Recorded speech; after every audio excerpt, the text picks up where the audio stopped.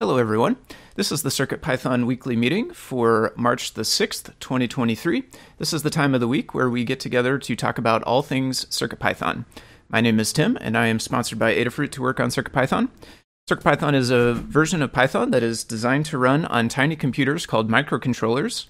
The development of CircuitPython is primarily sponsored by Adafruit, so if you want to support Adafruit and CircuitPython, consider purchasing hardware from adafruit.com. This meeting is hosted on the Adafruit Discord server. You can join anytime by going to adafru.it/discord. We hold the meeting in the CircuitPython dev text channel as well as the CircuitPython voice channel. This meeting typically occurs on Mondays at 2 p.m. Eastern, 11 a.m. Pacific time, except when that would coincide with a U.S. holiday. In the notes doc, there is a link to a calendar that you can view online or add to your favorite calendar app. We'll also send out notifications about the upcoming meetings via Discord. If you'd like to receive those notifications, just ask to be added to the CircuitPythonistas role over on Discord. There is a notes doc that accompanies the meeting and the recording. The notes document contains timestamps to go along with the video, so you can use the doc to view only the parts that interest you most. The meeting tends to run 45 to 60 minutes, so this gives you the option to skip around. After each meeting, we'll post a link to the next week's meeting's notes doc on the CircuitPython dev channel on the Adafruit Discord. Check the pinned messages to always find the next upcoming notes doc for the meeting. If you wish to participate but cannot attend, you can leave your hug reports and status updates in that document, and we will read them for you during the meeting. The meeting structure, it's going to be held in 5 parts. The first part of the meeting is community news. This is a look at all things CircuitPython and Python on hardware in the community. It's a preview of the Python on Microcontrollers newsletter. The second part is the state of CircuitPython, the libraries, and Blinka. That one's going to be a statistical overview of the entire project. It's a chance to look at the project by the numbers, separate from what we're all up to. The third part of the meeting, and the first of our 2 round robins, is the Hug Reports section. Hug Reports is an opportunity to highlight the good things that folks are doing, take some time to recognize awesome folks in our community and beyond.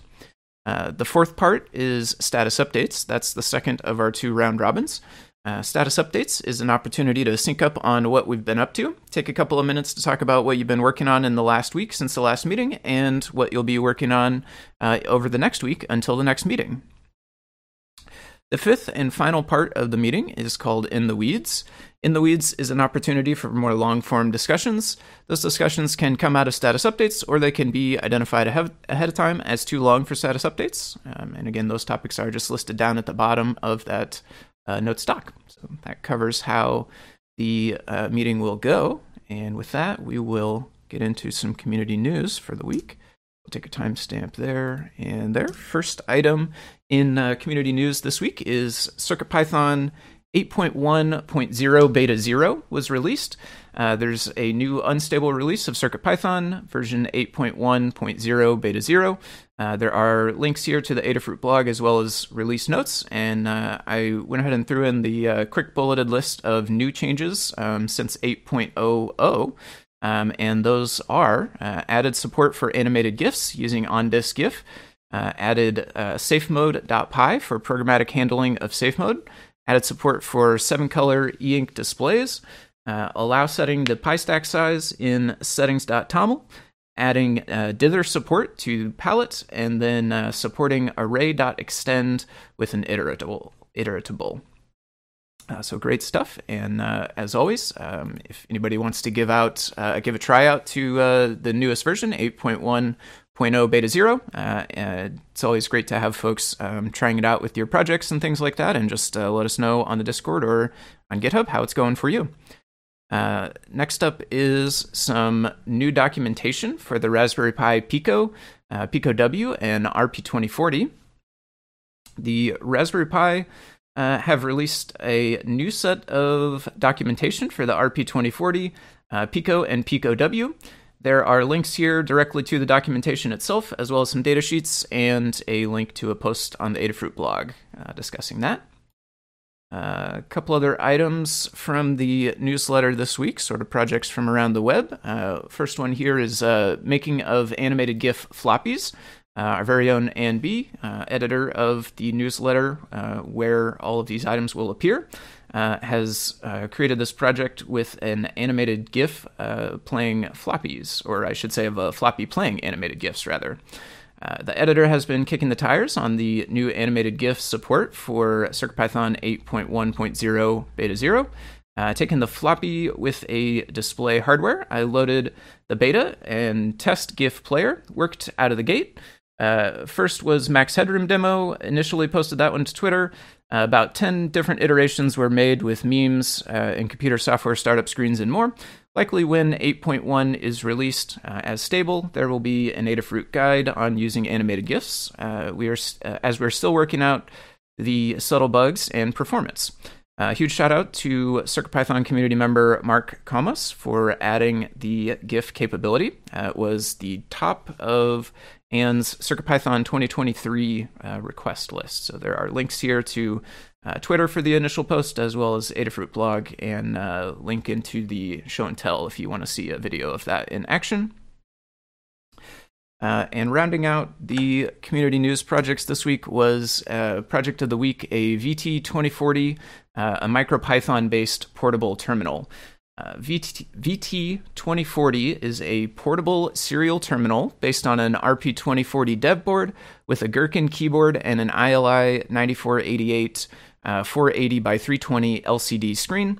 The prototype gets about 18 hours out of 3 AA batteries and runs MicroPython. There's a link here to GitHub if you want to learn more or see some more images or anything of that project, which definitely looks very neat. So these have all been entries from the newsletter. The CircuitPython Weekly Newsletter is a CircuitPython community-run newsletter that's emailed every Tuesday. The complete archives are available on adafruitdaily.com. It highlights the latest Python on hardware-related news from around the web, including CircuitPython, Python, and MicroPython developments. To contribute your own news or projects, edit next week's draft on GitHub and submit a pull request with your changes. You could also tag a tweet with hashtag CircuitPython on Twitter or email over to cpnews@adafruit.com to submit ideas for the newsletter. So next up is going to be the state of CircuitPython, the libraries, and Blinka. Let me catch up here. So just as a reminder, this one is a quantitative overview of the entire project. Gives us a chance to look at the health of the project separate from what we're all up to. We'll talk about the project overall and then separately discuss the core, the libraries, and Blinka. So the overall report for this week, we have had across all CircuitPython repos, 34 pull requests merged by 19 authors. A couple of the names that looked a little bit newer to me, so these folks might be newer contributors or less frequent. Certainly possible that I missed some folks and apologize for that if so, but the names that did look like newer folks to me were Foxy82, Atalan, at Alan Torre, Startup Potec, and was there one more? Yeah, Jedahan as well. Those were the usernames on GitHub of folks that, again, are perhaps newer or less frequent contributors. So thank you to them, as well as all of our more frequent names that pop up from week to week. So that was our 19 authors. There were 9 reviewers overall this week, so thank you to all of our reviewers. Of course, we would not be able to get new code in without our reviewers, so definitely really appreciate all of you. There were 19 issues closed by 10 people, as well as 29 issues opened by 25 people. And with that, I will pass it over to Scott, if you're available to tell us about the core. Sure. Thanks for hosting, Tim. Okay, for the core, the numbers are, we had 14 pull requests merged from 10 authors. I don't know why I said 11. Monday morning, hello. So thank you to all of our authors. Nice to see a number of folks there. TT Moby, Atlantor, Startup Potec, Hexstat, and M. McGowan are all relatively new names. We had 5 reviewers, so thank you to our reviewers. Gambler21 and The Kitty are infrequent reviewers, so thank you for reviewing the core. We had 29 open pull requests. A lot of those are drafts. and generally looking good besides draft PRs. Again, we're still on 2 pages of PR, so I'd love to see us down to 1. We have 7 closed issues by 4 people and 15 open by 12 people, so we're net up 8, which is quite a lot. But again, I think this is a pretty normal time for us to be higher issues-wise because we just had a new major stable release. So we have 634 open issues. You can check those out on the GitHub at github.com/adafruit/circuitpython/issues. We have 8 active milestones. We have 1 issue for 0.8.0.x, which is like the highest, most urgent ones, things that we would actually do a new stable release to fix. And then we have 12 open issues for 8.1, which is the next feature release. And we now have a pre-release version of that as well, thanks to Dan.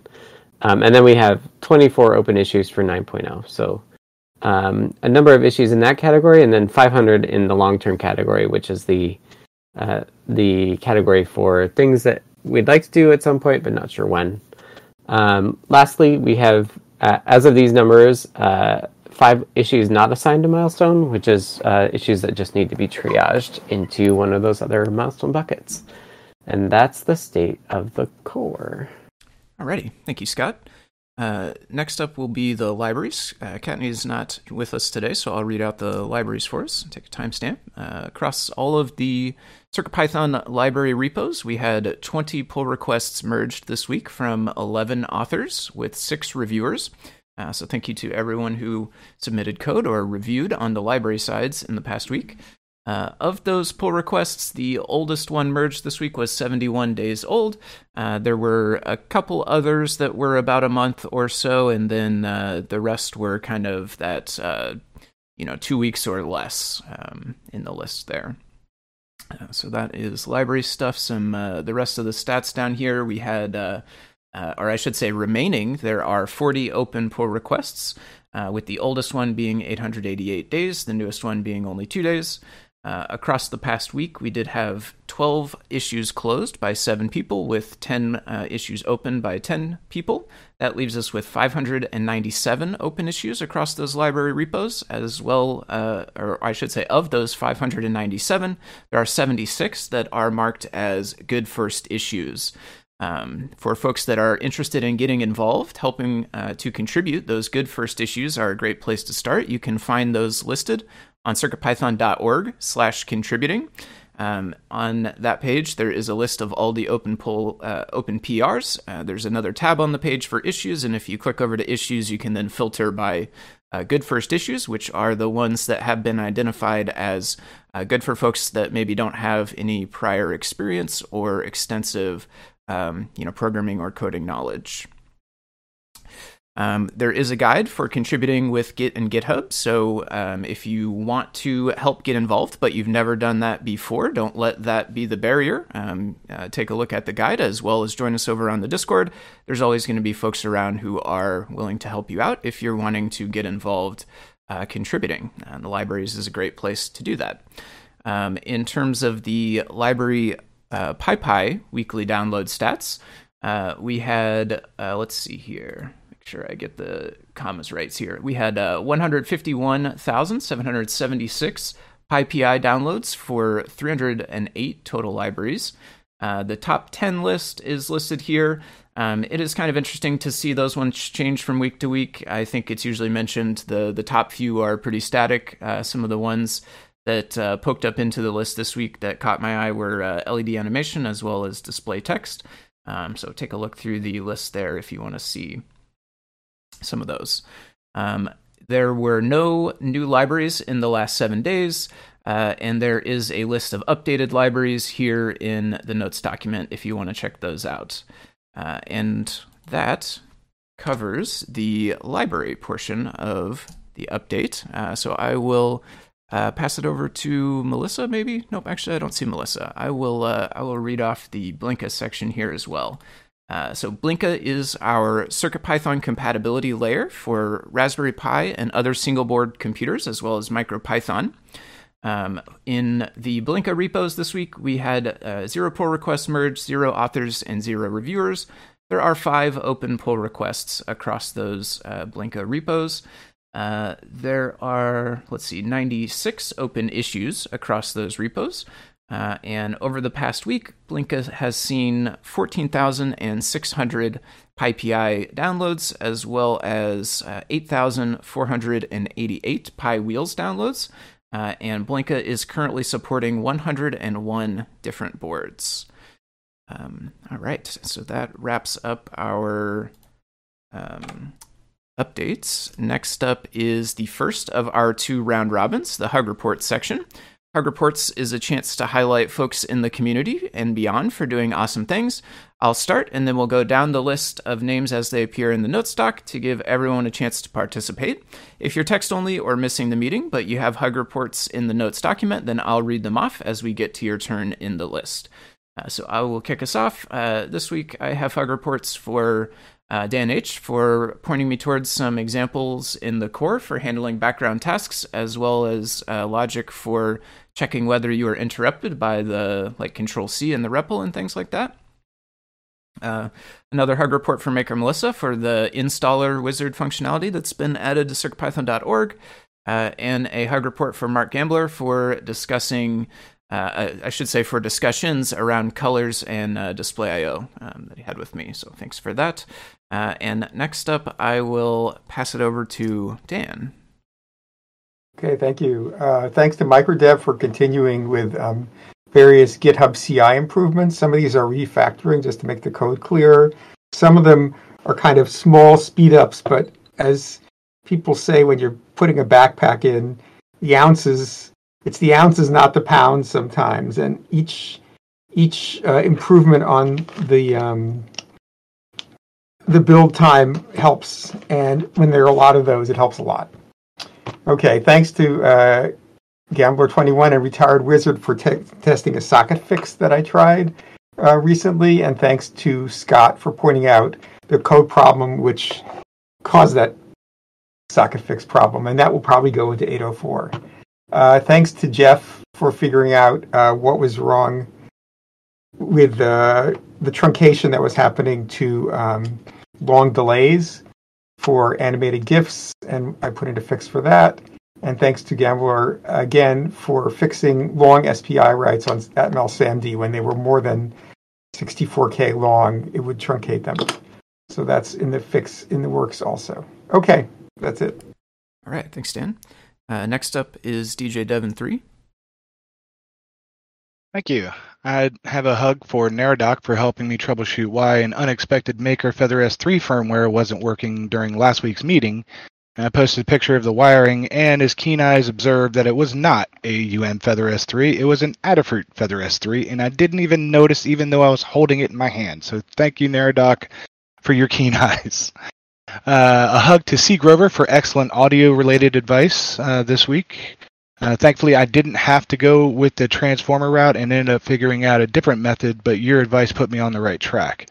Thank you to Kyoshi for the excellent feedback and ideas on the TR Cowboy version 1.2. He kept me updated throughout his entire build process, and he had ideas that we were bouncing back and forth that I never even considered, which will be implemented in the next revision.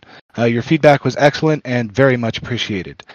A hug to Skur for getting his icy blue FPGA Feather to do a thing in the real world. It's been wonderful watching his progress with FPGA stuff. To Lady Ada for the new launch of the IMX Metro 7 M7. Very excited to get my hands on one. And a hug to Jepler for the tiny UF2 Learn Guide, which will get everyone hopefully up and running with their new Metro M7s. Thank you. Oh, and thank you to Foamy Guy for hosting the meeting. All right. Yep. Thank you, DJ Devin. Next up is David Glauda, who's not present, so I'll read. David has just a group hug this week. And following that, I will send it over to Jeff. Hello, gotta find my mute button. So I have a number of hugs this week. Group hug, this community inspires me with their projects as well as how kind we are to each other. Hug to Liz for running show and tell last week. It was fun to be on. To Gambler, Mark, Comas, and Anne for GIF.io and the very engaging project you've done with it already. It's fun when the community, loves what you do and yeah, it's great seeing that. A hug to PT and Lemoore for enabling me to do fun projects and always giving me more fun projects than I have time for. And to Phil B, known as Paint Your Dragon, and Anne for very fruitful guide reviews. And that's what I got. Alrighty, thank you, Jeff. Next up is Jerry N. There's that button. Just a hug to Scott Tanute for the Mangle 2 JS port and for patiently helping me get it up and running with the Glider and Bluefruit Connect apps. Been a lot of fun. Right, thank you, Jerry. It's excellent to hear from you as well. Next up is Jose David, who's text only, so I'll read. Jose has a hug report for Foxy82 for correcting a reference in the documentation for the HTTP server library. Next up is Keith DEE, who's also text only. Keith has a hug report for Kattni for a lovely conversation and advice ahead of a presentation that I'll be giving this coming Saturday. Next up is Mark Gambler, who is missing or late, and I don't see him in here yet, so I'll read. Mark has a hug report for Dan, as well as Jeff, for documentation and answering questions from others about GIF support. And rounding out the hug reports section, I will send it over to Scott. All right. First up, a hug to Isaac Ben for the AES documentation fixes. And also a hug report to you, Foamy Guy, for the many library reviews and improvements that you do, including for my 7-color display IC libraries that I just did. It's great to see you take the time to do a lot of testing and shepherding of library reviews through. So thank you so much for that. Sure. Thank you, Scott. And that is going to do it for hug reports. So moving on to the next section, status updates. Status updates is our time to sync up on what we're doing. I will start, and then we'll go through the list alphabetically, or whatever order they appear in the notes doc. We'll give everyone a chance to participate. When I call on you, go ahead and take a couple of minutes, talk about what you've been doing since the last meeting and what you will be doing until the next meeting. This is also an opportunity to provide tips and tricks relevant to what people are working on. If a discussion becomes too much for status updates, we can move it down to in the weeds. So I will get us started for the status updates. Past week, I reviewed the FrameBuff library PR that added support for bicolor LED matrices. I didn't have that specific hardware with the bicolor LEDs, but I did test it on all the hardware I do have to check for regressions. And I do actually have one of those bicolor matrices coming, so I'll get a chance to test that one out in the future. I started assessing the scope of example code changes for the new Display.io API. I have a note down in the weeds to talk about this as well. As expected, kind of, I think there are lots of changes out there, but by looking through the Learn Guides and the bundle examples, it looks like the vast majority of them use kind of the same code and the same syntax and everything, so it should be fairly easy to knock out some pretty big chunks with some find replace type actions. So I do think there are a couple of options for different ways we can do that, so that's why I've made a note down in the weeds to discuss that a bit more. I also was working on trying to resolve an issue in bitmaptools.boundaryfill, which was a function that I implemented. It takes a while to work, especially if you use it on a relatively large section of a bitmap, and it was kind of causing the USB to get locked out, essentially, or become unresponsive. It would not react to control C's, and it kind of seemed like it was frozen or hung while it was doing its work. Which could take it several seconds sometimes, so it felt pretty broken. So I've got a PR in now for trying to wrap that up, but it does still need some work. The other thing I've got this week is for the latter part of this week, I will be out on vacation, so there won't be any deep dive stream or Saturday morning stream from me this week, and you probably won't see too much from me in the GitHub, in the Discord after the next couple of days. Next up, I will send it over to Dan for status updates. Okay, thanks. So last Tuesday, I released CircuitPython 8.10 Beta 0. That has the animated GIF and other stuff in it. Then we noticed this bug about long frame delays on animated GIFs, so there'll be a fix in beta 1, which could be relatively soon. I try not to go too long between betas because it's just there's an enormous accumulation of stuff sometimes. It's hard to keep track of. I mentioned I fixed some socket code that will go into the 8.0 X release chain because it breaks web workflow, and it would be nice to get that fix in to the stable release. So I'll probably do an 8.04 release soon. We'll have that, and maybe if there are a couple other things to go in there, we'll put those in too. And otherwise, I'm just catching up on. There are still a whole bunch of open issues and PRs which we can work on. And I also, in the internal meeting that we had before this, there are some other interesting projects that I might start working on as well. But we have a lot of things to fix for 8XX in the future anyway. Okay. All right. Thank you, Dan. Next up is DJ Devin 3. Thank you. I've been pretty busy this week. Spent a couple hours iterating through different configurations to figure out how to almost completely remove the pop and click from the Adafruit I2S sound modules. And there's multiple that have the same kind of issue. The modules have either no capacitor or an insufficient one that introduces a very loud pop when a sound begins or ends, as most of you are well aware that have ever used one. This is easily remedied with a large 1000 microfarad coupling capacitor across the positive and negative speaker outputs. It's very similar to the way Adafruit recommends adding a capacitor at the beginning of any long NeoPixel strip. Tried adding up to 3 capacitors with no effect. At some point, there's a law of diminishing return. The 1000 UF works best with the 3-watt Class D amplifiers. It's just a matter of, the capacity.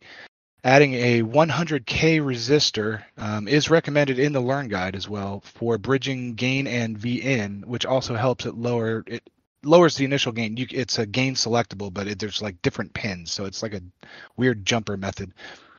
It's better to amplify a 3 decibel signal than a 12 decibel signal that's at or near max peak signal. The pop from the initial current inrush is now practically imperceptible and will make all audio projects much more enjoyable to experiment with. My male boombox audio clarity is now much improved because of this at high amplification levels. Adafruit warns not to use the 3-watt I2S amplifier as a preamp, but I did find a way to do it and solve 2 design flaws in the process. No more popping and clicking. Sunday, I pushed a minor PR for the TR Cowbell simple test code. So it's just a very basic, still no MIDI stuff or anything. It's just I needed to get that done. There are separate examples for those who are using it with or without a display. The default code now assumes you've done the bodge fix as the starting point. If you haven't done the bodge fix yet, please do. Everyone will now be on the same page with their hardware. And I might have just gotten my first electronics freelance job thanks to my work on the 7-segment social media tracker project that has like the 7 different APIs all built into the one 7-segment display. The order is for 50 14-segment displays showing the number of online media API that I have to code and hook into, as well as the 3D printed enclosures. So all of that is like right up my alley. And all 50 devices will require Wi-Fi connectivity, and about the only thing that I'm really worried about is just getting all the parts. It's an expensive project. But I did 3D print a basic enclosure, and I already fired that off to the client, and looking good so far. So I'm really excited about that, and that's all I've got. Nice. Congratulations on that. It's always a great step to achieve. Thanks, DJ Devin. Next up is David Glauda, who's not present, so I will read theirs. David says, fixing a cable to go from Stemma QT to Lowland similar but not equal connector. There's a link here to that. Testing one more time that the driver for that tiny screen works with CircuitPython. David will be off for 2 weeks, 1 week of skiing, as well as 2 days in Disneyland Paris. And David also writes, wondering if Scott wants to take over the deep dive spot for this Friday, since I will be out. Tim will be out this week.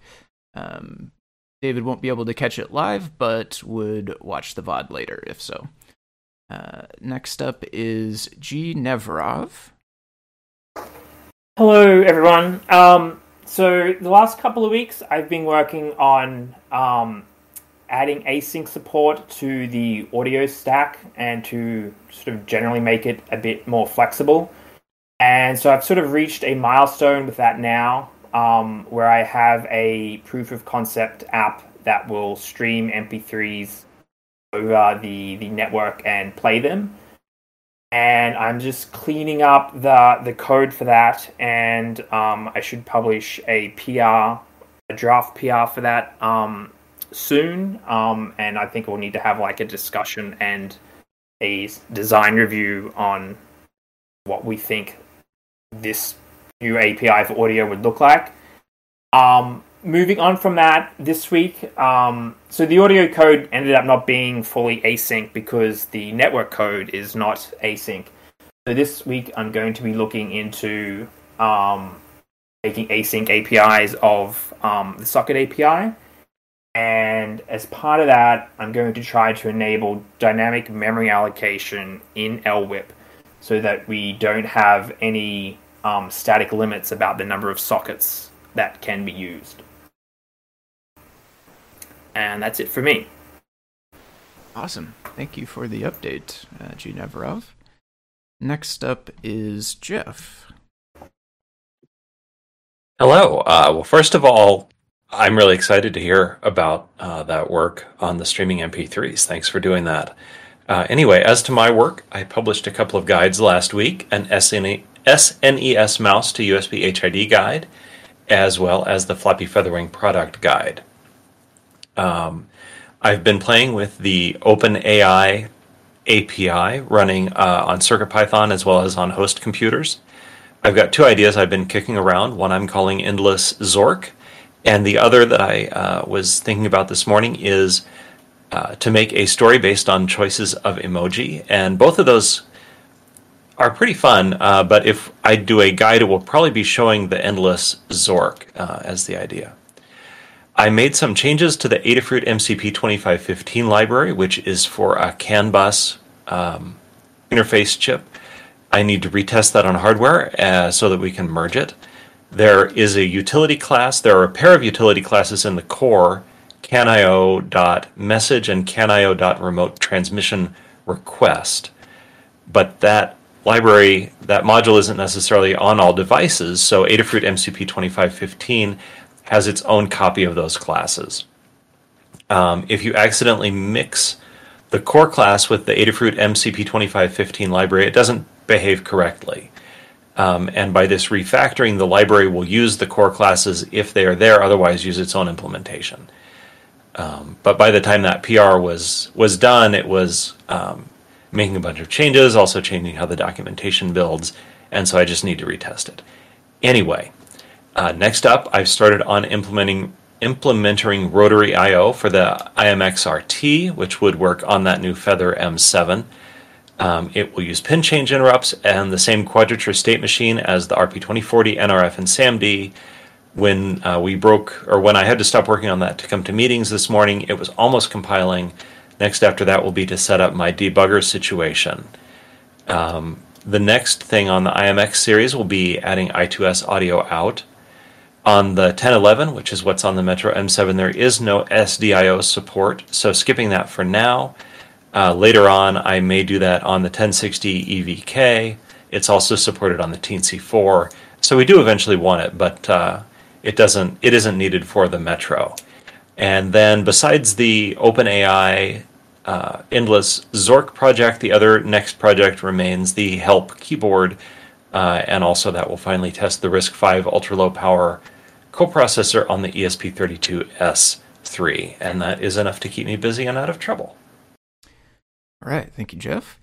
Next up is Jose David, who's text only, so I'll read. Jose writes, they worked on a PR for a MPL 3115A2 issue, worked on some PR reviews, And non-CircuitPython related, refactored an old knitting pattern software from PyQt4. It was fun. So thank you to Jose for leaving those notes. And next up, I will send it over to Scott. I love that Jose David has the fun in quotes at the end of there too. For those of you who are not looking at the notes talk. So for me, I'm deep in the IMX RT weeds.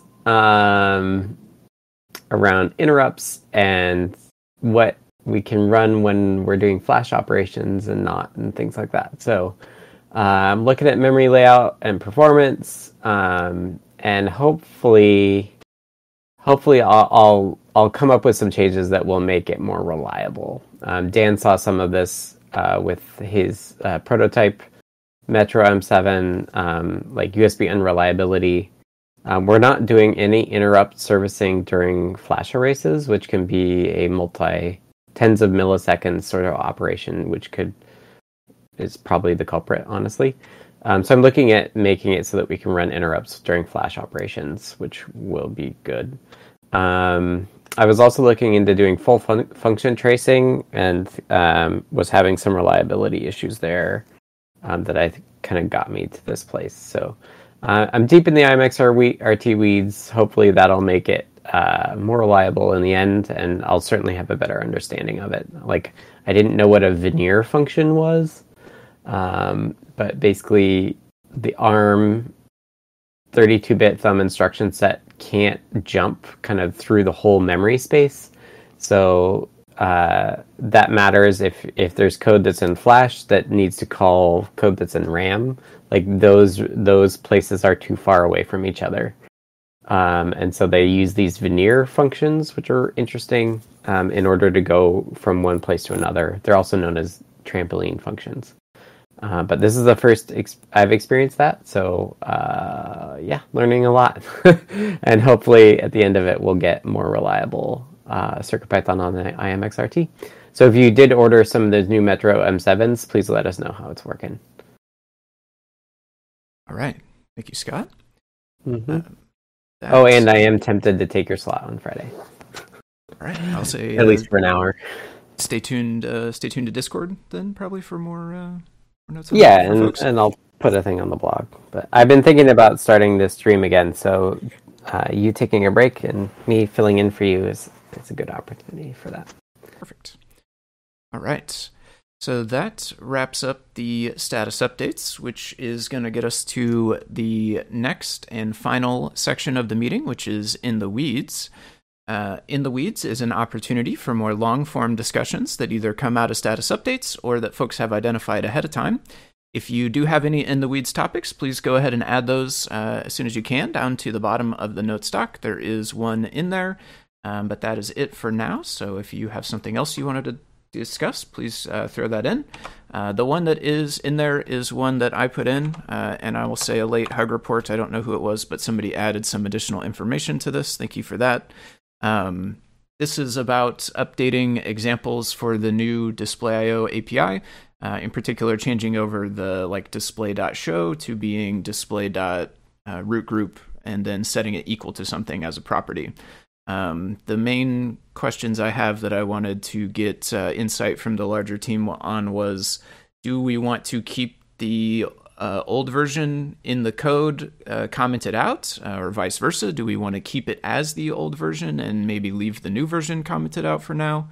And if we do want to keep both versions, old and new, is there any preference on sort of the comments that go along with it? I have linked a PR here where I took a kind of first stab at this in the Learn Guide repo, specifically the Display.io Learn Guide, which I think makes sense as kind of the first place to change. But I didn't want to go any farther before I got feedback on that sort of stuff. So I would say something about how I think about this for release staging, that the 8.0 release is really new. And so I wouldn't, we're still building the 7X bundles, for instance, and we do refer people back to 7X when they find regressions in 8. And I don't feel like, even though 7 is not up on CircuitPython.org directly, it's still a reliable release that people might want to use in some circumstances. So I wouldn't change it in the examples yet. Okay. I mean, we'd certainly change it by the time we got to 9, okay? And in general, this kind of change we've made months after a release was stable. And in that case, I would say just change it. Don't include the old code. Okay. Because at that point, we would expect, if it breaks, we just tell people they should upgrade. Okay. Otherwise, you end up having to make the change twice because we don't want to leave. Correct. Yep. Sort of deprecated code in the Learn guides. I mean, you could do a try or something, but it seems kind of silly because this is a really common thing to do. So I would say just leave it alone for now, and then in the springtime or something like that, we would change all these once, and that would be good enough. And at that point, like, we might stop building the 7X bundles, for instance. I would think it would be more in line with that. I don't know, Space Scott, you have a different viewpoint. I agree with you. Okay. Yeah, like, let's just wait till we actually think 8.0 is stable, and then and we're clearly turned the corner and are working on 9. Right. That's when we can turn the bundle off and then move everything over. All right, sounds good to me. And I have not seen any other topics pop up, so I'm going to assume nobody else has got anything else for In the Weeds. So I will bring us to the wrap-up. Timestamp for that. This has been the CircuitPython weekly meeting for March 6th, 2023. Thank you to everyone who participated. As a reminder, if you want to support Adafruit and CircuitPython, and those of us that work on CircuitPython, consider purchasing hardware from the Adafruit shop at adafruit.com. The video of this meeting will be released on YouTube at youtube.com/Adafruit, and the podcast will be made available on major podcast services. It will also be featured in the Python for Microcontrollers newsletter. You can visit adafruitdaily.com to subscribe to that. The next meeting, I did not actually look at the calendar, but I believe the next meeting is Monday at the usual time, 2 p.m. Eastern, 11 a.m. Pacific. Somebody correct me if I'm wrong there in the chat, pretty please, and thank you. The meeting is held on the Adafruit Discord, which you can join by going to adafru.it/discord. You do need to you need to have the CircuitPythonistas role if you want to talk, and the other upside of that role is you'll get notified of any upcoming changes to the meeting. We'll ping that role with any changes. So thank you to everyone who was here, and we hope to see you all next week. Thanks, everybody.